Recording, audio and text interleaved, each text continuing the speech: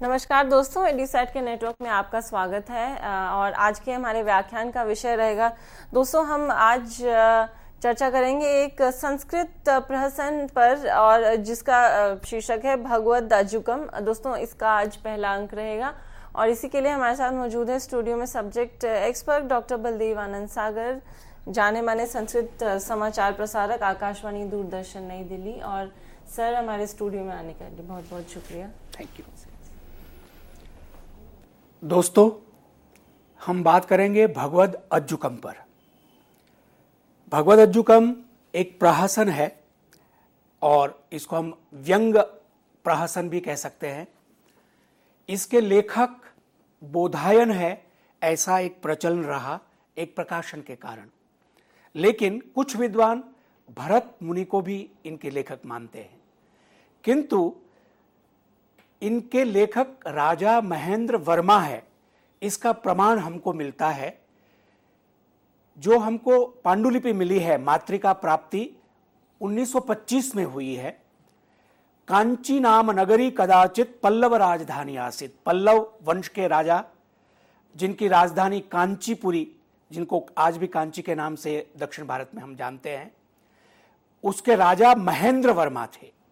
और महेंद्र वर्मा ने इसको चतुर्थ, जो चौथी शताब्दी है, उसमें लिखा।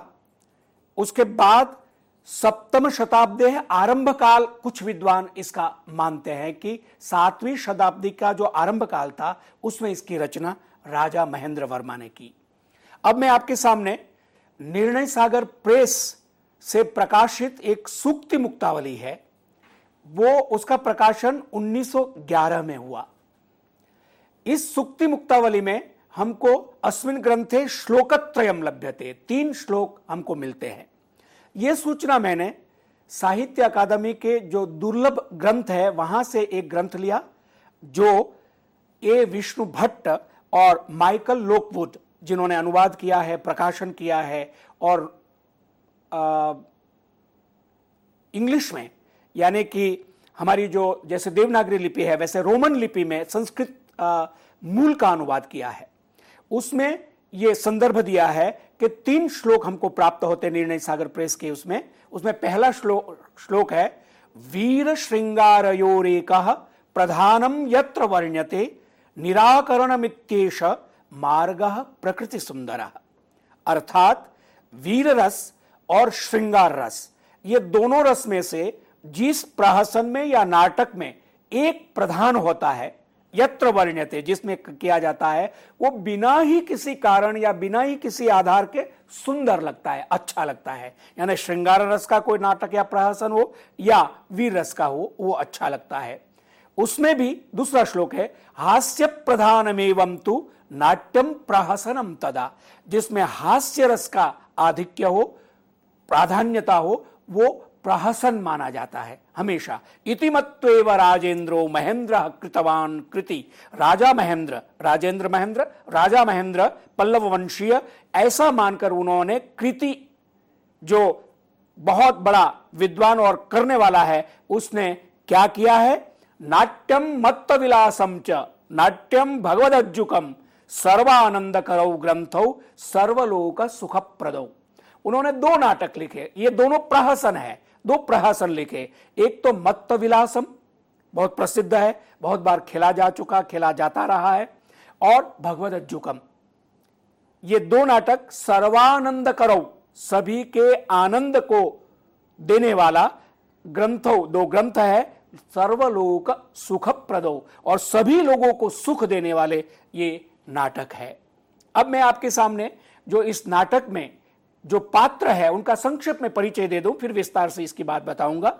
दूरदर्शन की ओर से कुछ वर्षों पहले धारावाहिक के रूप में भगवदज्जुकम 7 एपिसोड में बनाया गया। इसमें आपके सामने दाईं ओर गुरु है भगवा वस्त्र में, जो मुख्य पात्र है, और एकदम अंत में बाईं ओर में शांडिल्य है, जो शिष्य है। गुरु और शिष्य की कथा, परिव्राजक और शिष्य शांडिल्य की कथा है। इसके ठीक बीच में वसंत सेना, जो नायिका है इस प्रहसन की, उसके पीछे उसकी सहेली खड़ी है, सफेद चुंदरी उठी है उसकी मां है वसंत सेना की, और एक और सखी है परभृतिका और मधुरिका, और रामिलक जो है वो साथ में झुक के खड़े हुए हैं, वो उसके प्रेमी है वसंत सेना। वसंत सेना गणिका है। ये वही दृश्य आपके सामने है। और एक और पात्र है जो सुपरनेचुरल कैरेक्टर है, जिसको आप अलौकिक पात्र कहेंगे। ये यमदूत है। यम ने भेजा है यमदूत को, लोगों के प्राण को लेने के लिए यमदूत आते हैं पृथ्वी पर, और ये वसंत सेना किसी और गणिका के प्राण के बजाय इस वसंत सेना के प्राण लेते हैं।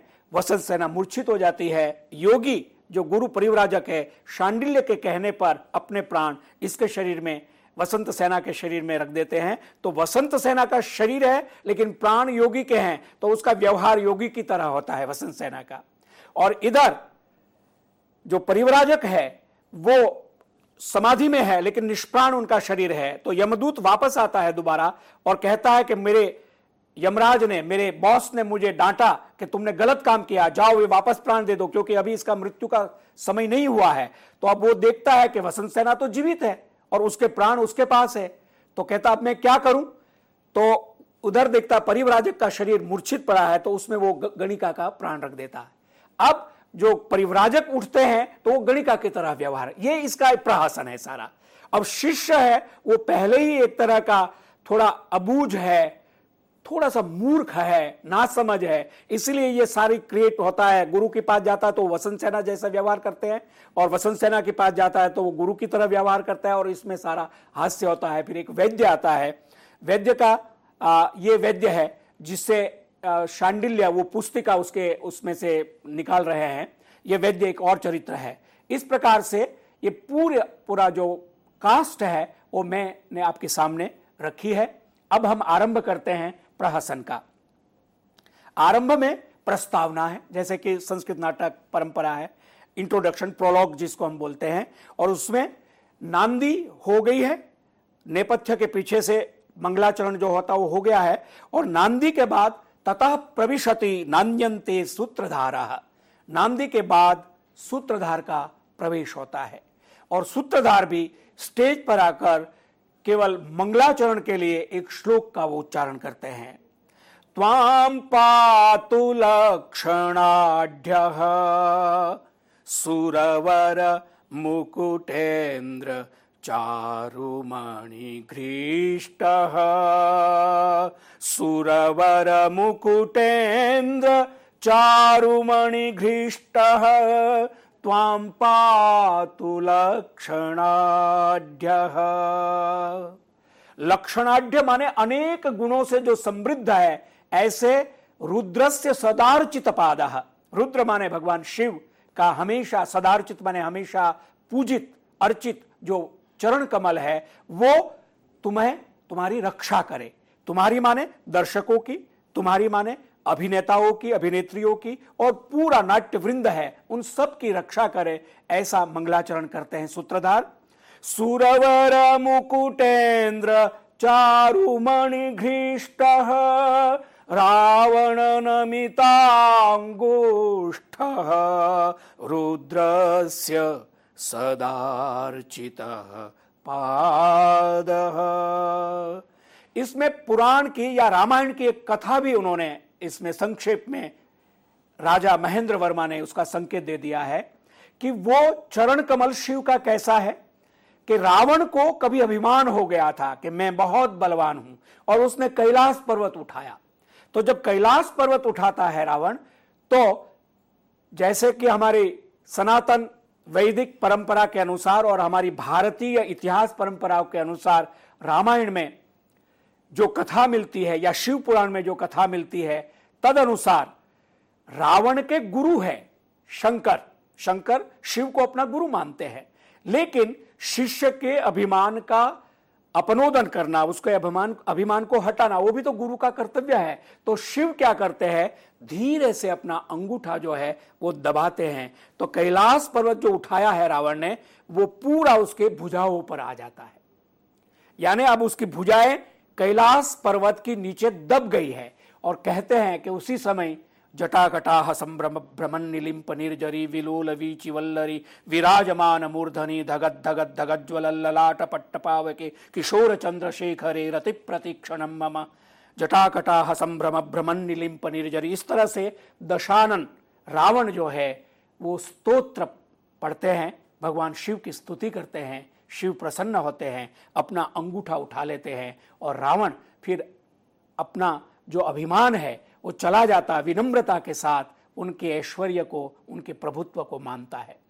तो उस बात को राजा महेंद्र वर्मा ने भगवदज्जुकम के मंगलाचरण में यहां सन्निवेश किया है कि रावण नमितांगुष्ठ, रावण का को नमा देने वाला जो अंगुष्ठ है, ऐसा जो पैर रुद्र का जो सदार्चित है, जो सदा पूजा जाता है, वो त्वाम पातु, तुम सबकी रक्षा करे। ये मंगलाचरण। और मंगलाचरण के बाद सूत्रधार कहते हैं इदम अस्मदीयम गृहम, नाटक मंच पर ही वो अपना उसका घर है उसकी ओर संकेत करता है सूत्रधार, ये हमारा घर है। यावत प्रविशामि, अब मैं इसमें प्रवेश करता हूं। प्रवेश करके वो आवाज देते हैं विदूषक, विदूषक उसका जो सहायक है उसको बुलाते हैं कि कहां हो, और वो प्रवेश करके विदूषक कहता है आर्य अयम अस्मि, आर्य मैं उपस्थित हूं, बताइए क्या करूं। विजनम तावत यावत ते प्रियम आख्यास्यामि, उन्होंने कहते हैं कि यहां कोई है तो नहीं ना, मैं तुम्हें एक घटना सुनाना चाहता हूं, तुम्हें एक बात कहना चाहता हूं। क्या? आर्य तथा निष्क्रम्य प्रविश्य, यहां कोई है नहीं ऐसा कहने के लिए वो बाहर जाते हैं। विदूषक वापस आता है और कहते आर्य विजनम, आर्य यहां एकांत है, इदम गृहम प्रियम तावद आर्य आचक्षतु, जो अच्छी बात क्या है वो आप मुझे बताइए। अब सूत्रधार कहते हैं श्रूयताम, सुनो। अद्यास्मि बहिर्नगराद आगच्छतः अनेक सिद्धादेश जनित प्रत्यायेन लक्षणीना ब्राह्मणेन अहम आदिष्टः अद्य इतः सप्तमे अहनि तव राजकुले प्रेक्षा भविष्यति। कहते हैं कि मैं जब जा रहा था नगर के बाहर, विदूषक को सूत्रधार अपनी बात एक प्रस्तावना के रूप में, नाटक खेलना है भगवदज्जुकम, लेकिन वो कैसे खेलना है उसकी प्रस्तावना के आधार में वो अपनी बात बता रहा है सूत्रधार कि आज मैं जब नगर से बाहर जा रहा था, अनेक सिद्धादेश जनित प्रत्यायेन, अनेक सिद्ध लोगों के आदेश से विश्वास जिसको हो गया है, ऐसे लक्षणीना ब्राह्मणेन, किसी ज्योतिषी ब्राह्मण ने मुझे कहा अहम आदिष्टः, मुझे अद्य इतः सप्तमे अहनि, आज से 7 दिनों के बाद तब राजकुले प्रेक्षा भविष्यति, कोई रॉयल फैमिली, कोई बड़े मंत्रालय या राजगृह में तुम्हारा नाटक होगा, तुम्हारा शो होगा। ततस्तत् प्रयोग परितुष्टेन राज्ञा, और तुम्हारे उस नाटक से, प्रयोग से, प्रहसन से संतुष्ट होकर राजा जो है दत्ताम महतिम श्रियम अवाप्स्यति, उन्होंने जो तुम्हें मिलेगी, बहुत पारितोषिक मिलेगा, संपत्ति मिलेगी, वैभव मिलेगा, इस तरह से उन्होंने मुझे कहा है। तस्य ब्राह्मणस्य अमिथ्या आदेशितया, उस ब्राह्मण ने जो कहा वो अमिथ्या है, माने वो मिथ्या हो ऐसा नहीं, अमिथ्या है, सत्य है, उसकी वजह से जनितोत्साह, मेरा उत्साह बढ़ गया है। और तव संगीत तत्संगीतकम करिष्यामि, तो मैं अब वो प्रहसन गीत के साथ नाटक का प्रयोग करना चाहता हूं। इस तरह से अपनी खुशी की बात विदूषक को जब सूत्रधार कहते हैं तो विदूषक कहता कथमम इदानीम आर्येण नाटकम नाट्यते, तो कौन सी प्रेक्षा, कौन सा शो, कौन सा नाटक आप करना चाहोगे। अत्रीव में चिंता, सूत्रधार कहता है यही तो मेरी चिंता है कि मैं कौन सा नाटक करूं जिससे राजकुल, रॉयल फैमिली या मंत्री या प्रधान अमात्य ये खुश हो जाए। अथतु, क्योंकि कहा गया है नाटक प्रकरणोद्भवासु, नाटक प्रकरणोद्भवासु वार इहामृग डिम समवकार व्यायोग भाण सल्लाप वीथि उत्सृष्टिकांक प्रहसनादिषु 10 जातिषु हास्यमेव प्रधानम इति पश्यामि। इस बहाने प्रस्तावना में राजा महेंद्र वर्मा ने प्रहसन के 10 भेदों को कहा है। या रूपक के 10 भेद आप कह सकते हैं, क्योंकि नाटक को मुख्य रूप से संस्कृत साहित्य में रूपक, रूप, रूपायित, विजुअल जो माध्यम है उसको कहा गया है। तो कितने तरह का है, उसके 10 भेद है। कौन कौन से? एक तो है नाटक, दूसरा है प्रकरण, तीसरा है उद्भव। नाटक प्रकरण से ये दोनों प्रमुख भेद है, उससे जो अलग अलग 10 जाती हुई है वो है वार, इहामृग, डिम, समवकार 4, व्यायोग 5, भाण 6, सल्लाप 7, वीथि 8, उत्सृष्टिकांक, उत्सृष्टि और अंक, ये 10 प्रहसनादिषु, उत्सृष्टिकांक 1 और प्रहसन 10, 10 जातिषु हास्यमेव प्रधानम इति पश्यामि। ये 10 तरह के भेद में जो हास्य प्रधान रस है वही मुख्य नाटक माना जाता। तस्मात् प्रहसनमेव प्रयोक्ष्यामि, इसलिए जो प्रहसन है, व्यंग्य नाटक है, उसका ही मैं प्रयोग करना चाहता हूं। इस प्रकार से सूत्रधार विदूषक को कहते हैं। इति प्रस्तावना। विदूषक कहते हैं आर्य अहम हास्येपि प्रहसनम न जाने। प्रस्तावना से पहले 2 संवाद। विदूषक कहते हैं कि आर्य महोदय, मैं हास्य में जो हास्य रस है उसमें प्रहसन क्या होता है मुझे नहीं पता है। तेन ही शिक्षताम भवान। सूत्रधार कहते हैं तो आप सीखो ना कि प्रहसन क्या है, जानो। न शक्यम अशिक्षितेन किंचिद अपि ज्ञातुम। जो अशिक्षित है, जो ट्रेन नहीं है, जो जानता नहीं है, वो कुछ भी नहीं समझ सकता। तो तुम जानो कि प्रहसन किसको कहते हैं। तेन ही आर्य एव में उपदिशतु। तो आर्य आप ही मुझे बताएं कि ये प्रहसन क्या होता है। तो सूत्रधार कहते हैं बाढ़म, अच्छा, बाढ़म बहुत अच्छा, ज्ञानार्थम कृतबुद्धिस्त्वम सन्मार्गेण अनुगच्छ गच्छन्तम। अब इतना आधा श्लोक है। ज्ञान के लिए कृतबुद्धि, तुमने जो निश्चय किया है, सन्मार्गेण अनुगच्छ गच्छन्तम, सच्चे रास्ते से, सही मार्ग से तुम पीछे पीछे चलो, जैसे कि चले जा रहे हैं। इतना किया तो नेपथ्य में यवनिका के पीछे जो संस्कृत नाटक का जिस तरह के परंपरा है कि अब आरंभ करना है, मुख्य दृश्य आएगा जिसमें गुरु कहेंगे शांडिल्य शांडिल्य, ऐसे आवाज देते हैं। शांडिल्य उनके शिष्य का नाम है, परिव्राजक का जो शिष्य है उसका। उतना सुन के अब सूत्रधार कहते हैं योगीश्वरम द्विजवर्षम शिष्यैव माम परिव्राजम। योगीश्वर जो द्विज वर्ष है, जो विद्वान है, जैसे शिष्य उनके पीछे पीछे अनुगच्छति, पीछे पीछे जा रहा है, इसी तरह से तुम विदूषक मेरे सूत्रधार के पीछे पीछे चलो तो तुम्हें पता चल जाएगा कि प्रहसन क्या होता है। इति निष्क्रांतो, इतना कहकर दोनों निकल जाते हैं और यहीं पर प्रस्तावना पूरी होती है। ततः प्रविशति परिव्राजकः। अब परिव्राजक का प्रवेश होता है। परिव्राजक यह है सन्यासी, और प्रवेश करके पीछे देखकर शांडिल्य आवाज देते हैं, 2 बार देते हैं। शांडिल्य न तावत दृश्यते, शांडिल्य दिखाई नहीं देता है। और जब नहीं दिखाई देता है तो वो एक श्लोक के द्वारा उसका कारण बताते हैं कि क्यों ये नहीं दिखाई दे रहा है। न तावत दृश्यते सदृशस्य तमोवृत्तस्य कुतः।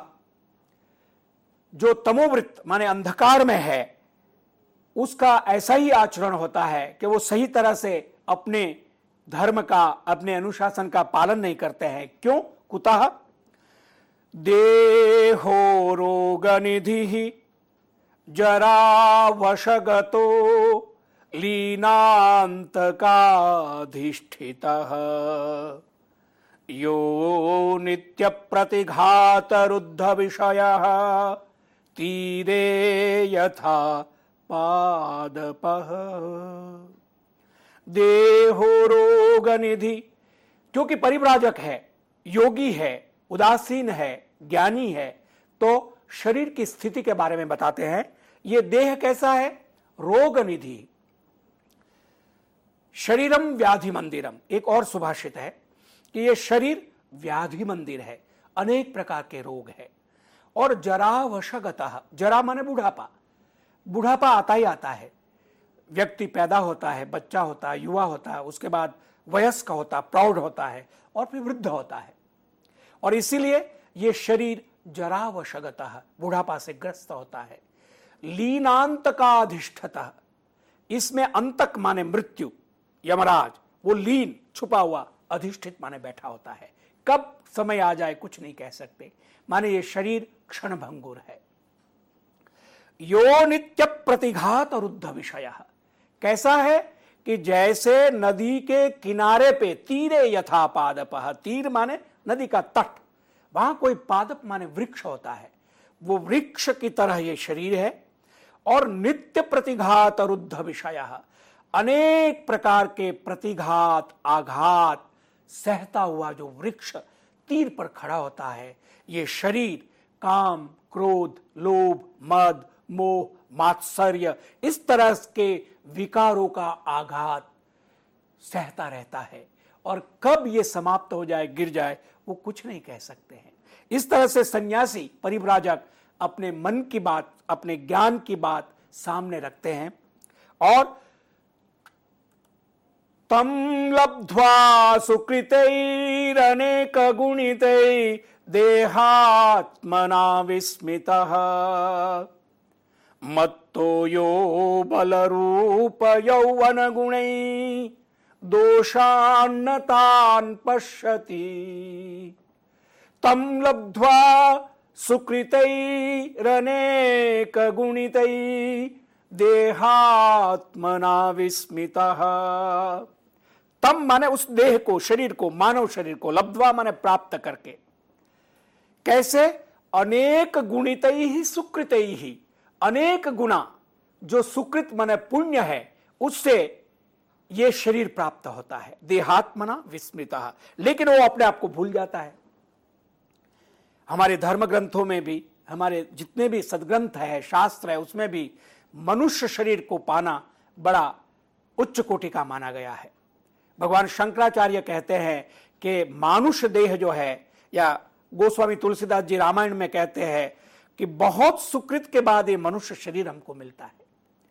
और उसको पाकर मत्तो यो बल रूप यौवन गुणै, बल, यौवन में जो बल आता है, रूप मिलता है युवावस्था में, इस तरह की वस्तुओं से वो मत्त हो जाता है, मतवाला हो जाता, भूल जाता है कि मैं कहां से आया हूं, मुझे क्या, कहां जाना है, मुझे क्या पाना है, ये सारी चीजें वो भूल जाता है। दोषान्न तान् पश्यति, और जो सहज रूप में जो विकार है उनको वो देख नहीं पाता है, समझ नहीं पाता, अनुभव नहीं कर पाता है, और अविद्या और अज्ञान के रास्ते पे चल पड़ता है। परिव्राजक अपनी ये बात कहती है, कहते हुए कहते हैं तस्मात् अनपराधः खलु अयम तपस्वी। तपस्वी का एक अर्थ होता तप करने वाला, और संस्कृत साहित्य में दूसरा अर्थ होता बेचारा, विवश। ये जो बेचारा युवा शांडिल्य है वो अनपराधः माने इस ना समझ है, इसको क्या कहूं मैं। पुनरपि समाह्वानम करिष्ये, फिर दोबारा मैं उसको बुलाता हूं। शांडिल्य शांडिल्य ऐसी आवाज देकर उसको बुलाते हैं। और उसके बाद ये शांडिल्य का ततः प्रविशति शांडिल्य, शांडिल्य का प्रवेश होता है। इस तरह से शांडिल्य आके कहते हैं भो, अपना उसका सोलोलोकी है, आत्मसंवाद है। प्रथमम एव अहम करटकेशना समिद्धे नीरक्षीर प्रक्षिप्त जीवलोके कंठ प्रसक्त यज्ञोपवीते ब्राह्मण्य मात्र परितुष्टे कूले प्रसूतः। मेरा जन्म कैसे कुल में हुआ है कि एक गरीब ब्राह्मण परिवार में मेरा जन्म हुआ है। और नीरक्षीर प्रक्षिप्त जीवलोके, जीवलोक माने जो हमारा समाज है उसमें मैं कंठ प्रसक्त यज्ञोपवीते, यज्ञोपवीत मैंने पहनी हुई है। और ब्राह्मण्य मात्र, मैं ब्राह्मण परिवार में पैदा हुआ हूं, इसी से खुश हूं। इस तरह से कुले प्रसूतः। और दूसरा ततो द्वितीयम अस्माकम गृहे, हमारे घर में अशननाशेन, खाने पीने की पूरी व्यवस्था नहीं थी। बुभुक्षितः, मैं भूखा। प्रातरशन लोभेन, प्रातरशन माने कलेवा, सुबह का खाना, उसके लोभ से शाक्य श्रमणकम प्रव्रजितोस्मि, मैं बौद्ध भिक्षु बन गया। क्योंकि बौद्ध भिक्षु विहार में भिक्षा मांग के खाने में आराम से भिक्षा मिल जाती है, खा सकते हैं, तो इसीलिए मैंने क्या किया, शाक्य श्रमणक में बन गया और प्रव्रजित संन्यास उदासीन हो गया। ततस्तत्र दास्याः पुत्राणाम एक काल भुक्त्वेन बुभुक्षितः तमपि विसृज्य चीवरम छित्त्वा पात्रम प्रतोल्य छत्रमात्रम गृहीत्वा निर्गतोस्मि। वो भी मैंने छोड़ दिया। क्यों? कि वो एक ही समय में खाते थे, एक ही समय भिक्षा मांग के खाते थे, बाकी समय में उनको खाना नहीं होता था, ऐसा नियम था विहार का। तो मैंने क्या किया, ततस्तत्र दास्याः पुत्राणाम, ये एक प्रकार का अपशब्द है, गाली है, जिसको हम अवैध संतान कहते हैं। तो दास्या पुत्र उसको बोलते हैं कि उन लोगों को, दासी पुत्र जो है, एक काल भुक्तत्वेन, एक ही समय वो खाना खाते थे। तो मैं बुभुक्षितः, भूख की वजह से, तम अपि विसृज्य, वो शाक्य श्रमणक धर्म छोड़कर, चीवरम छित्त्वा, जो मेरा चीव्र वस्त्र था उसको फाड़कर, पात्रम प्रतोल्य, जो एक तुम्बी नाम का पात्र लेते हैं, भिक्षा पात्र, उसको फेंककर, छत्र मात्रम गृहीत्वा, छाता एक केवल लेकर, निर्गतोस्मि, में निकल गया हूं। ये दो बात। अब ततस्तृतीयम, और तीसरी बात यह है, अस्य दुष्टाचार्यस्य भांड भार गर्दभा संवृत्तः, जो परिव्राजक है उसको दुष्टाचार्य बोलता, यानी गुरु के प्रति पूरा आदर नहीं है, केवल मतलब से वो शिष्य बना है, ये कहना चाहते हैं लेखक राजा महेंद्र वर्मा। वो कहते हैं दुष्टाचार्य ये जो योगी है उसका मैं भार ढोने वाला गधा बन गया हूं, और इसी तरह गुरु के पीछे, परिव्राजक के पीछे धीरे धीरे चल रहा हूं। कुत्र नु खलु कुतः नु खलु गतो भगवान, अरे गुरुजी योगी कहां चले गए, कहां है? आह एष दुष्टलिंगी, ये देखिए, ये गुरु और शिष्य का चित्र आपके सामने है जो धारावाहिक। तो एष दुष्टलिंगी प्रातरशन लोभेन एकतः भिक्षामाहिंडितुम गत इति तर्कयामि। ये दुष्टलिंगी एक दोबारा अपमानजनक शब्द कहते हैं, जो अच्छे नहीं दिख रहे हैं ऐसे। प्रातरशन लोभेन, सुबह कलेवा करने के लोभ से, भिक्षा आहिंडितुम, भिक्षा मांगने के लिए, गत इति तर्कयामि, निकल गया ऐसा लगता है। यावत दूरगतम भगवंतम संभावयामि, मेरे से बहुत आगे निकल गए, उनके पीछे पीछे मैं जाता हूं। परिक्रम्य, घूमकर, स्टेज पर, दृष्टवा देखकर, एष खलु भगवान, अरे ये रहे मेरे गुरुजी भगवान, आदर सूचक शब्द उपसृत्य, पास में जाकर, मर्शयतु भगवान, मेरी क्षमा करे प्रभु। तो परिव्राजक कहते हैं, न भेतव्यम, तुम डरो नहीं, मेरे से डरने की कोई जरूरत नहीं है। अस्मिन् जीवलोके नित्योत्सव विशेषे सुख प्रधाने केन विधिना भगवान भिक्षाम आहिंडते। अब यहां से गुरु और शिष्य का जो संवाद होता वो आरंभ होता है। अब नासमझ और लोभ के कारण बना हुआ शिष्य, जो सच में गुरु और योगी है, उनको अनेक प्रकार का प्रश्न पूछेगा, गुरु उसको समाधान उसका करते हैं, लेकिन शिष्य उसको समझता नहीं और दूसरे अर्थों में उसको लेता है। यही ये प्रहसन का मुख्य जो आकर्षण है वो है। शांडिल्य न भेतव्यम, शांडिल्य तुम डरो नहीं, ऐसा जब वो कहते हैं तो अब शांडिल्य प्रश्न पूछता है, भो भगवान गुरुजी, अस्मिन् जीवलोके, इस दुनिया में, नित्योत्सव विशेष है, लोग हमेशा खुश रहते हैं, उत्सव माने सेलिब्रेट करते रहते हैं, पार्टियां करते रहते हैं, खुश रहते हैं, सुख प्रधान है और सब सुखी है। केन विधिना भगवान भिक्षाम आहिंडते, भिक्षाम माने मांगना, भिक्षा मांगना, एक जो हमारे यहाँ मधुकरी भिक्षा का विधान है जिसको आदर के साथ देखा जाता है।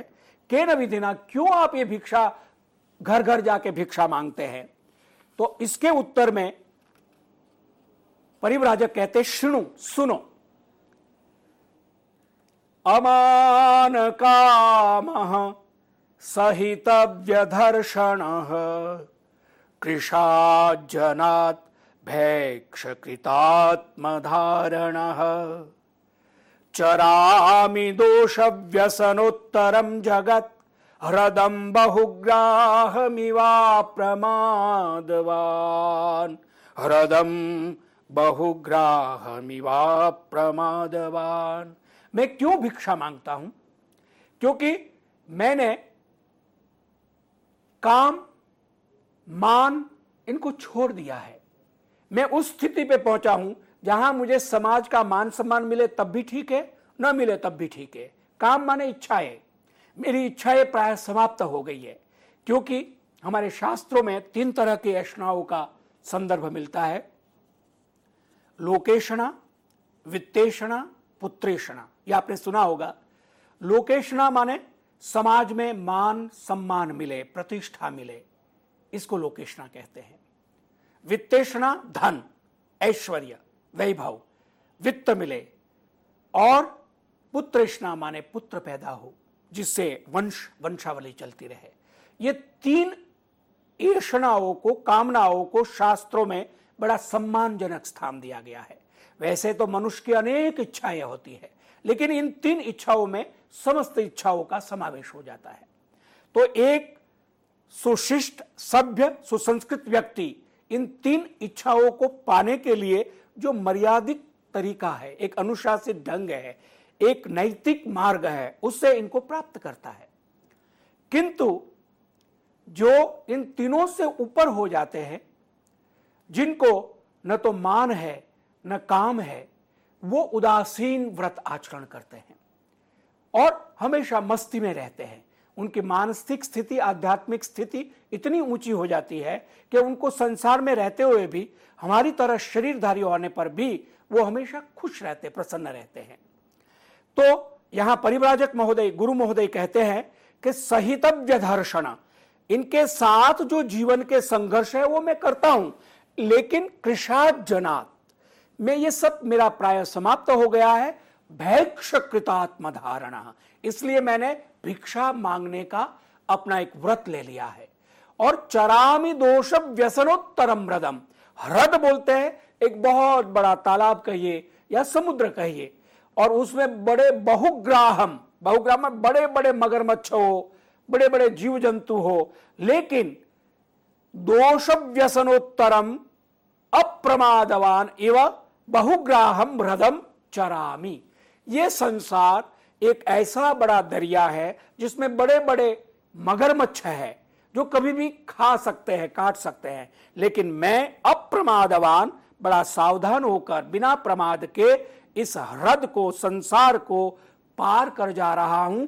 दोष व्यसनोत्तरम, दोष काम क्रोध लोभ मोह वगैरह, और व्यसन माने दुर्व्यसन, जो दुर्बलताएं हैं, उनको पार करके इस समुद्र को, इस दरिया को, जिसमें कई प्रकार के मगरमच्छ है, उसको तैर जा रहा हूं। मुझे किसी प्रकार का मान सम्मान पाने का कोई लोभ नहीं है, कोई उस तरह की मेरे मन में इच्छा नहीं है, इसलिए मैं भिक्षा मांगता हूं। मुझे यहां पर भगवान शंकराचार्य की 2 पंक्ति याद आ रही है। वो कहते हैं कि कौपीनवंतः खलु भाग्यवंतः। कौपीन माने केवल कौपीन पहने हुए वो परम भाग्यशाली होते हैं। भिक्षान्न मात्रेण, भिक्षान्न केवल पाकर संतोष जिनको मिल गया है और हमेशा अपने आनंद में, अपने स्वरूप में स्थित रहते हैं, ऐसे कौपीन धारे केवल कौपीनवंता खलु भाग्यवंता, पूरा स्तोत्र है, उन्होंने कहा है। तो इस तरह से जो उदासीन है, जिनको परितुष्ट हो गए हैं, जो उस परम तत्व को प्राप्त कर गए हैं, उनके लिए इस संसार के जो सामान्य गुण दोष है वो उनको बांधते नहीं, उनसे वो मुक्त होते हैं। चूंकि परिव्राजक गुरु की ये मानसिक स्थिति है योगीश्वर की, अब शांडिल्य कहते हैं, शांडिल्य की समझ में नहीं आता क्योंकि उनकी मानसिक स्थिति वैसी नहीं है। तो वो क्या कहता है, भो भगवान न मामकोस्ति न भ्रातृको वा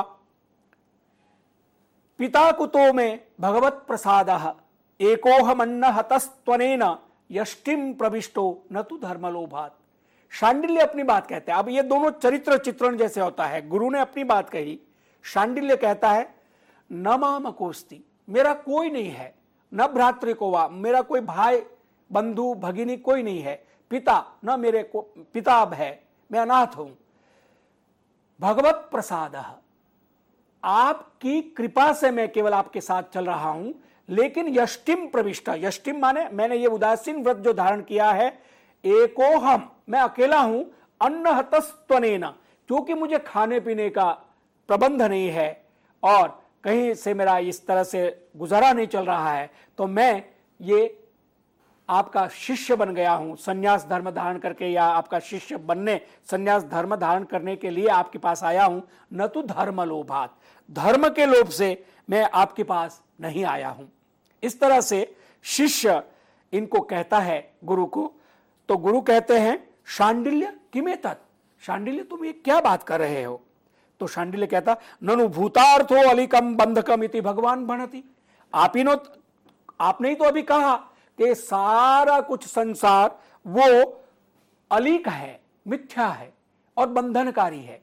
जैसे भगवान शंकराचार्य कहते हैं श्लोकार्धेन कथयामि यदुक्तम ग्रंथ कोटिभिः ब्रह्म सत्यम जगन मिथ्या जीवो ब्रह्मेव नापरः। ये संसार के बारे में, जीवन के बारे में, जीवन के दर्शन के बारे में हमारे महान विद्वान दार्शनिक लोगों ने जो कुछ कहा है, करोड़ों ग्रंथों में जिसके बारे में लिखा है, उसको मैं एक आधे श्लोक में वो बात कह देता हूं। भगवान शंकराचार्य कहते हैं श्लोकार्धेन कथयामि, आधे श्लोक से मैं कहता हूं यदुक्तम ग्रंथ कोटि भी, जो ग्रंथ कोटि हजारों करोड़ों ग्रंथों में जो बात कही गई है वो मैं आधे श्लोक में कहता हूं। क्या? ब्रह्म सत्यम, जो ब्रह्म है, जो व्यापक है, जो कॉस्मिक चेतना, कॉन्शियसनेस, ब्रह्म का अर्थ होता है व्यापकता, पूरा जो कुछ अनुभव में आता है, दृश्य अदृश्य सब, वो ही सत्य है, एग्जिस्ट करता है, रहता है। और ब्रह्म सत्यम जगन मिथ्या, संसार मिथ्या है, असत्य है, नहीं है फिर भी दिखता है, इसलिए मिथ्या कहा है। जैसे गर्मी में मृग तृष्णा, जैसे हम गाड़ी लेके जा रहे हैं सड़क पर, तो आगे दूर गर्मी की वजह से जल दिखता है कि जल आगे है, लेकिन वहां जाने पर जल नहीं होता है, मृग तृष्णा कहते हैं। ये जीवन इल्यूजन जिसको हम बोलते हैं, भ्रम कहते हैं, जगत मिथ्या है और जीवो ब्रह्मेव नापरा। तो ये जीव हम सब क्या है? हम जीव है जो श्वास लेते हैं, पैदा होते हैं, मरते हैं, शरीर धारण करते हैं, ये जीव है। ये जीव क्या है? वो ब्रह्म का ही हिस्सा है। ना परह अपरह न, ये अलग नहीं है ब्रह्म से। तो इस तरह से भगवान शंकराचार्य जी ने बहुत ही सूत्रात्मक ढंग से ये बात कही है, जिस पर बहुत भाष्य, ग्रंथ और प्रवचन होते हैं, विद्वान लोग इस पर बहुत बोलते हैं। यहां पर भगवदज्जुकम में योगीश्वर इस बात का संदेह जब कहते हैं शिष्य को, तो शिष्य शांडिल्य इसी बात को लेकर अपने गुरु को इस शब्द में, जाल में फंसाता कि आप ही ने तो कहा कि ये सब मिथ्या है, फिर आप क्यों इस तरह से मतलब सारा व्रत, उदासीनता और ये सारा आप धारण करते हैं। तो परिव्राजक कहते हैं अथ किम, और क्या, सत्यम अनृतम चाभिसंधाय कृतम बंधकम भवति। सत्य और असत्य ये दोनों मिलकर बंधन का कारण बनते हैं। इसको समझना और इस ग्रंथि को, गांठ को खोल देना, तो ज्ञान, प्रकाश, आत्मबोध प्राप्त होता है और व्यक्ति समझ जाता है कि मैं कौन हूं, किससे मेरा संबंध है, मुझे क्या पाना है, मेरा गंतव्य क्या है। इस तरह से जो एक अद्वैत ज्ञान है शास्त्रों का, वेदों का, वो गुरु संकेत से शांडिल्य को बताते हैं और बताते हुए उनको कहते हैं यदा तु संकल्पितमिष्टमिष्टतः करोति कर्मावहितेन्द्रियः पुमान्, पुमान् पुरुष, मनुष्य। यदा तु संकल्पितमिष्टमिष्टतः करोति कर्मावहितेन्द्रियः पुमान् तदास्य तत्कर्म फलं सदा सुरैः सुरक्षितो न्यास इवानुपाल्यते, सुरक्षितो न्यास इवानुपाल्यते। परिव्राजक शांडिल्य को एक और सरल, एक सीढ़ी नीचे उतरकर ज्ञान दे रहे हैं। ब्रह्म ज्ञान के बाद व्यावहारिक ज्ञान की बात कहते हैं कि ये मनुष्य जिसको देह मिलता है वो क्या करता है, अवहितेन्द्रिय संकल्पितम इष्टम इष्टतः यदा करोति तदा अस्य कर्मफलम सदा सुरैः न्यास इव सुरक्षितः अनुपाल्यते। यह संस्कृत में है, लेकिन इसका सीधा अर्थ है कि व्यक्ति अगर सुरक्षित अपने कर्म को रखना चाहता है, सुकृत को, अपने अच्छे कर्मों को, तो वो मर्यादित जीवन जिए और उसके जो सुकृत है, अच्छा कार्य है, उसकी सुरक्षा दैव करता है। सुर माने देवता, डिवाइन फोर्स कहिए आप, दिव्य शक्तियां मनुष्य के कर्तव्यों का, कार्यों का न्यास इव, न्यास बोलते हैं ट्रस्ट को, धरोहर को। जैसे एक ट्रस्ट बना दिया जाए तो ट्रस्ट में जैसे ट्रस्ट के मेंबर होते हैं, उनका क्या काम होता है, जो भी संपत्ति है, जो भी प्रॉपर्टी है, जो भी संस्था है, उसकी सुरक्षा करना, व्यवस्था करना, उसका जो काम है उसको ठीक ढंग से करना। ट्रस्टी लोग यही कार्य करते हैं।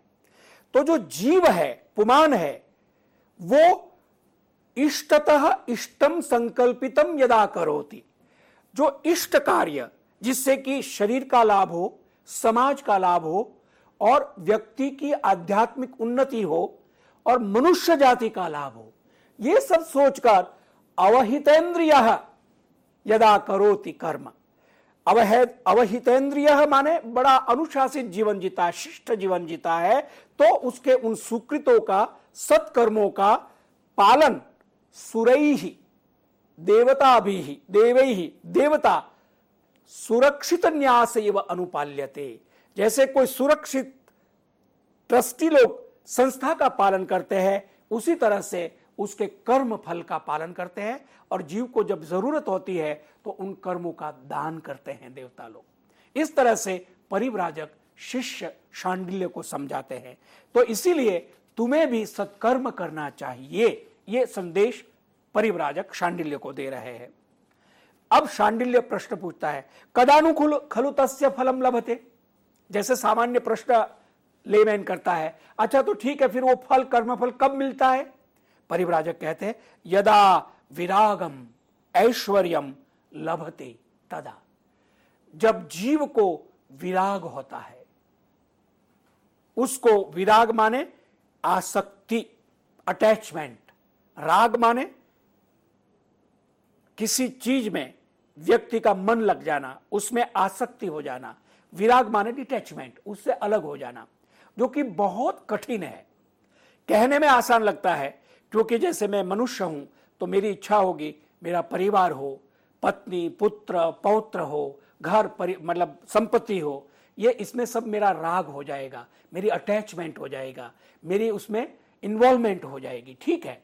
लेकिन आध्यात्मिक मार्ग के लिए, व्यक्ति को ज्ञान प्राप्त करने के लिए या समझ के लिए, उदार मानसिकता के लिए विराग होना जरूरी है।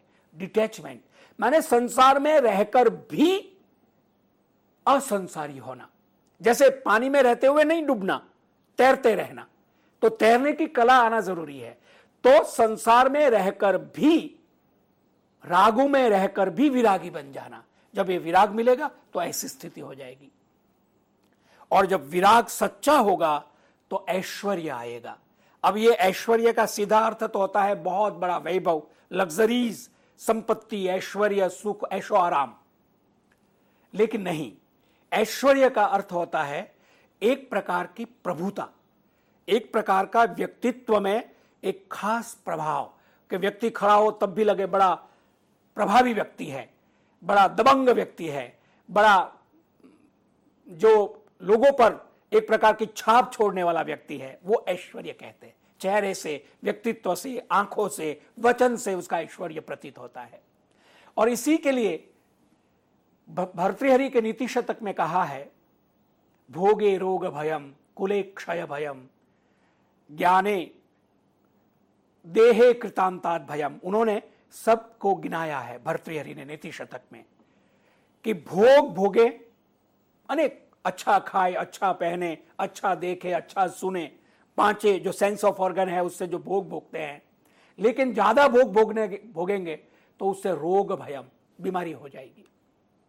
बहुत अच्छी खीर है, खूब खाएं, तो जब तक कंटेंटमेंट हो जाए, तृप्ति हो जाए, तब तक तो स्वादिष्ट लगेगी, लेकिन उसके बाद भी खाते जाए तो वॉमिटिंग होगा, इंडाइजेशन हो जाएगा, अपच हो जाएगा, अजीर्ण हो जाएगा। तो भोग से रोग का भय है, ज्यादा भोग भोगने से रोग होता है। अच्छा कुल है, बहुत बड़ी फैमिली, रॉयल फैमिली है, तो उसमें कुले क्षय भयम, कोई आक्षेप का, कोई दोष का भय होता है। काये कृतांतात भयम, शरीर है तो कृतांत का भय, यमराज का भय है, पता नहीं कब मृत्यु आ जाए। सर्वम वस्तु भयान्वितम भुविन्द्रनाम वैराग्यमेवा भयम, बहुत सारी चीजें गिनाते हैं भर्तृहरि जी। शास्त्रेवादी भयम, बहुत अच्छा पंडित है, विद्वान है, खूब शास्त्र जानता है, तो वादी भयम, उसके प्रतिस्पर्धी का भय है। कोई बड़ा उससे भी ज्यादा जानने वाला आ जाएगा तो कहता तुम कितना जानते हो, तुमसे तो मैं ज्यादा जानता हूं। तो इस तरह से सब सर्वम वस्तु भयान्वितम, इस संसार में जो कुछ है सब भय से लिपटी हुई है। सर्वम वस्तु भयान्वितम भुविन्द्रनाम, भुवि माने पृथ्वी में, नृणाम माने मनुष्यों को। सर्वम वस्तु भयान्वितम भुविन्द्रनाम वैराग्यमेवा भयम, अगर वैराग्य हो जाए, उदासीनता आ जाए, विरागी मन हो जाए, वैराग्य, उसको फिर निर्भय हो जाता है व्यक्ति, फिर मृत्यु का भी भय नहीं है, क्योंकि शरीर से भी अटैचमेंट, क्योंकि बहुत सारे ऐसे महापुरुष हुए हैं, इतिहास प्रमाण है कि उनकी धीरे धीरे साधना इतनी ऊंची हुई, इतनी परिपक्व हुई, क्योंकि व्यक्ति क्या सोचता है कि जल्दी हमको मिल जाए, एक दिन में मिल जाए, तो साधना का तो पंथ बड़ा कठिन है। उस पर चलने वाला व्यक्ति बड़े धैर्य के साथ, अनेक विफलताएं आती है, उन विफलताओं को भी पार करता हुआ धैर्य के साथ धीरे धीरे आगे बढ़े। शनै कंथा शनै पंथा शनै पर्वत लंघनम, ये सूक्ति सुभाषित है कि शनै कंथा, जैसे गुदड़ी बनाई जाती है तो एक दिन में नहीं बनती है, वो गुदड़ी जो उसका तरीका है धीरे धीरे बनाई जाती, खास तरह की गुदड़ी, उसको सीना पड़ता धीरे धीरे धीरे धीरे सुई से टांके लगाते हुए। शनै कंथा शनै पंथा, बहुत दूर तक जाना है तो आजकल तो विमान है, हेलीकॉप्टर है और रेल है और मेट्रो है, लेकिन फिर भी रास्ता दूर का है तो धीरे धीरे ही तो पार होगा। शनै कंथा शनै पंथा शनै पर्वत लंघनम, एवरेस्ट तक भी जाना है तब भी आप धीरे धीरे धीरे चढ़ते जाएंगे तो एवरेस्ट की चोटी तक भी पहुंच जाएंगे। तो ये धैर्य की बड़ी महिमा हमारे यहां शास्त्रों में, ग्रंथों में कही गई है। और आध्यात्मिक साधना में भी, जीवन में पूर्णता लाने के लिए भी धैर्य के साथ साधना करने पर यह स्थिति आती है, एक दिन में नहीं आती है। तो ये विराग वाली बात जो परिव्राजक यहां हमको कह रहे हैं, और राजा भर्तृहरि ने जो नीति शतक में बात कही है कि वैराग्य प्राप्त हो जाए जीवन में तो निर्भयता आ जाती है, ऐश्वर्य आ जाता है, और वैराग्य और ऐश्वर्य आने के बाद वो तत्फलम लभते, वो कर्म फल व्यक्ति को मिलता है, ऐसा परिव्राजक शांडिल्य को कहते हैं। अब शांडिल्य पूरा समझ नहीं पा रहा है तो इसलिए कहता है तत्पुनः कथम लभते, ये वैराग्य और ऐश्वर्य ये कब मिलता है, कैसे मिलता है? परिव्राजक कहते हैं असंगतया, असंगता से। संग माने साथ, कंपनी, सोहबत, कहते हैं ना सोहबत का असर होता है। व्यक्ति का किस व्यक्ति के साथ संग है, उठना बैठना किसके साथ है, उसकी कंपनी कैसी है, किन लोगों को मिलता है, बात करता है, किन के साथ विचारों का आदान प्रदान करता है, उससे उस व्यक्ति के व्यक्तित्व का पता चलता है। तो ये जो असंग है माने सभी वस्तुओं से असंग हो जाना, निर्लिप्त हो जाना, उससे अनासक्त हो जाना, यानी कि विकारों से भी और गुणों से भी ऊपर उठ जाना, असंग व्यक्ति हो जाता है, तब ये विराग और ऐश्वर्य प्राप्त होता है। योग के हिसाब से या जो साधना पद्धति के हिसाब से परिव्राजक शांडिल्य को कहते हैं, ये राजा महेंद्र वर्मा हमको यहां इस स्क्रिप्ट में बता रहे हैं।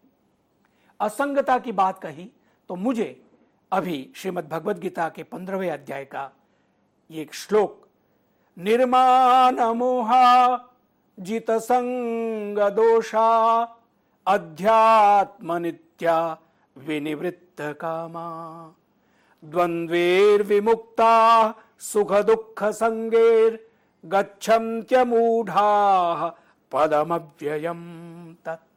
पदमव्ययम् तत्। यही असंगता की बात गीता में जो कही है, निर्माण मोहा, जिसका मान और मोह निकल गया है, जित संग दोषा, जो संग दोष से को जीत लिया है जिसने, द्वंद्वेर विमुक्ता, द्वंद्व से विमुक्त हो गए। द्वंद्व बोलते दो चीज, धूप छांव, रात दिन, सुख दुख, ये जो द्वंद्व है, दो चीजें हैं जीवन के साथ जुड़ी हुई, इनसे मुक्त हो गए हैं। जो अध्यात्म नित्या, हमेशा अपने स्वरूप में, सच्चिदानंद स्वरूप, अध्यात्म स्वरूप, आनंद स्वरूप में हमेशा डूबे रहते हैं, वो पदम अव्ययम तत्, वो परम पद को प्राप्त करते हैं। ये श्रीमद् भगवद गीता के 15वें अध्याय का श्लोक है। तो इस तरह से असंगता की बात परिव्राजक योगी यहां शांडिल्य को, शिष्य को कहते हैं। अब शांडिल्य कहता है, भो भगवान किम पुनः इदम असंगतम इति पृच्छते। ये असंगता फिर क्या है? पहले विराग की बात कही, उससे पहले कर्म फल की बात कही, कर्म की बात कही, और विराग और ऐश्वर्य की बात कही, असंगता की बात कही। अब ये असंगतम इति, ये असंगता क्या चीज है, ये तो आप मुझे बताइए। तो परिव्राजक कहते हैं, राग द्वेषयो मध्यस्थता कुतः, और क्या? राग और द्वेष के बीच में बैलेंस करना। राग माने अटैचमेंट, द्वेष माने किसी के साथ द्वेष करना, जेलेसी, विद्वेष या उससे दूरी बनाना, उसमें अच्छा भाव ना रखना, उसको द्वेष कहते हैं। तो राग और द्वेष के बीच में संतुलन करना, यही असंगता है, और क्या? और उसके बाद वे शांडिल्य को कहते हैं, सुखेषु दुखेषु च नित्य तुल्यताम्, भयेषु हर्षेषु च नातिरिक्तताम्, सुहृत् स्वमित्रेषु च भावतुल्यताम्, वदन्ति ताम् तत्त्वविदो ह्यसंगताम्, सुखेषु दुखेषु च नित्यतुल्यताम्, भयेषु हर्षेषु च नातिरिक्तताम्, सुहृत् स्वमित्रेषु च भावतुल्यताम्, वदन्ति ताम् तत्त्वविदो ह्यसंगताम्। ये असंगता क्या है, उसको पहले परिव्राजक कहते हैं कि राग द्वेष के बीच में मध्यस्थता रखना, बैलेंस रखना, यही असंगता है। उसके बाद श्लोक में वो कहते हैं, वदन्ति ताम तत्त्वविदो ह्यसंगताम, उसको तत्वविद माने तत्व को जानने वाले निष्णात लोग, विद्वान लोग, या जो जिन्होंने पा लिया है परम तत्व को, वो लोग ताम, उस अवस्था को असंगता कहते हैं, जो हमेशा सुख और दुख में नित्य तुल्य है, समान रहते हैं। भयेषु हर्षेषु च नातिरिक्तताम्, कोई ऐसी चीज आपत्ति आ जाए तो बहुत दुखी ना हो जाए, भयभीत ना हो जाए, और हर्ष माने कोई ऐसी अनुकूल चीज हो जाए तो बहुत खुश हो जाए, बहुत ज्यादा अतिरेक ले आए, ऐसा ना करे। सुहृत माने मित्र, वेलविशर, और स्वमित्र माने अपने जो जितने संसार के परिज्ञाति के लोग हैं, वे उसमें भाव तुल्यता, उसमें बराबर का भाव रखे। अब ये सारी चीजें सिद्धांत के रूप में बहुत अच्छी लगती है, लेकिन व्यवहार में लाने के लिए परिव्राजक का मुख्य उद्देश्य शांडिल्य को ये कहना है कि ये सब सिद्धांत के रूप में शास्त्रों में है, लेकिन व्यवहार में भी इसको लाना है, इंप्लीमेंट करना है, तभी जाके असंगता को पाया जाए, और इसी को विद्वान लोग असंगता कहते हैं। इस तरह से परिव्राजक शांडिल्य को असंगता के बारे में जब बताते हैं, किम इदम पुनरस्ति, ये फिर असंगता कैसे मिलेगी, तो परिव्राजक कहते ना सतः संज्ञा भवति, असतः जो असत्य है उसको नहीं जाना जा सकता है, उसका कोई नाम नहीं दिया जा सकता है। शक्यम कर्तुम इति भगवान भणति, क्या इसके बारे में हम असत्य और सत्य की तुलना और उसको जानने के लिए ये पॉसिबल है कि हम समझ सके? शांडिल्य अपनी मानसिक स्थिति के अनुसार कहते हैं। तो परिव्राजक कहते कह संदेह, क्या सत्य है, क्या असत्य है, क्या नित्य है, क्या अनित्य है, इसको हम बिल्कुल जान सकते हैं। अब शांडिल्य जब नहीं समझ पा रहा और इन सब चीजों को सुनकर बहुत मानसिक उद्वेग अनुभव कर रहा है, तो वो कहता है अलिकम अलिकम अलिकम इदम, झूठ झूठ, आप झूठ बोल रहे हैं। अब परिव्राजक इतने गुरु गंभीर योगेश्वर है, वो कहते कथमिव, कैसे, चंचल है शांडिल्य, और कहता है भगवान खलु तावान माम किमर्थम कुप्यति, अगर ये सब झूठ है, मिथ्या है, असत्य है, तो आप मेरे पे गुस्सा क्यों करते हैं। शिष्य को जब नहीं पढ़ता होगा या कहना नहीं मानता होगा तो परिव्राजक उस पर गुस्सा करते होंगे, उसको डांटते होंगे। तो अब शांडिल्य यही कहता है, शांडिल्य का चरित्र चंचल है और हल्का है, तो वो कहता है आप मेरे पे गुस्सा क्यों करते हैं। अब सब संसार असत्य है, सब मिथ्या है, तो आप गुस्सा क्यों करते हैं, क्योंकि आप जो कह रहे हैं आपका ज्ञान झूठा है। नाधीशे इति, परिव्राजक कहते तुम पढ़ाई नहीं करते, मैं जब तुम्हें कहता हूं शास्त्रों का अध्ययन करो, योग का अभ्यास करो, तो तू पढ़ता नहीं है, अभ्यास नहीं करता है, इसीलिए मैं तेरे पे गुस्सा करता हूं। तो शांडिल्य कहता है यदि अहम अध्येमी वा नाध्येमी, अगर मैं पढ़ता हूं या ना पढ़ू, किम तव मुक्तस्य, आप तो मुक्त है, असंग है, आपको क्या लेना देना।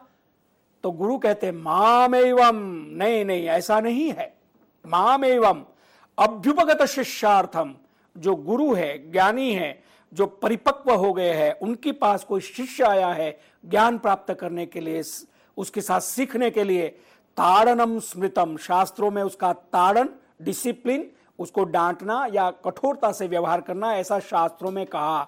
तस्माद अकुपितः चाहम, मैं अंदर से गुस्सा नहीं करता हूं, लेकिन श्रेयो अर्थम, तुम्हारा कल्याण हो, तुम्हारा भला हो, इसीलिए भवंतम ताड़यामी, इसीलिए मैं तुम्हारा ताड़न करता हूं, तुम्हारा अनुशासन करता हूं। तो शांडिल्य कहता आश्चर्यम आश्चर्यम, अरे ये तो आश्चर्य की बात है, अकुपितो नाम ताड़यति किल भगवान। अब देखिए चरित्र इसका, क्योंकि नाटक प्रहसन है ना, आप गुस्सा न करके भी मुझे ताड़न कर रहे हैं, मेरे को डांट रहे हैं और मार रहे हैं, ये कैसे भला पॉसिबल है। और इस तरह से गुरु और शिष्य में ये संवाद थोड़ा और आगे चलेगा। उसके बाद वसंत सेना का प्रवेश, और उसके बाद यम पुरुष का प्रवेश, और उसके बाद ये भगवदज्जुकम जो प्रहसन है, जिसमें हास्य की स्थितियां उत्पन्न होगी धीरे धीरे, वो आगे हम भाग 2 में कल देखेंगे। तब तक के लिए यहीं पर विश्राम करते हैं। धन्यवाद। शुक्रिया शुक्रिया सर, हमारे दर्शकों को और बताने के लिए कि इसी का दूसरा भाग हमारा कल रहेगा, तो इसी पर चर्चा हम आगे कंटिन्यू करेंगे। सो हमारे साथ जुड़ने के लिए बहुत बहुत शुक्रिया सर, नमस्कार। और दोस्तों देखते रहिए, नमस्कार।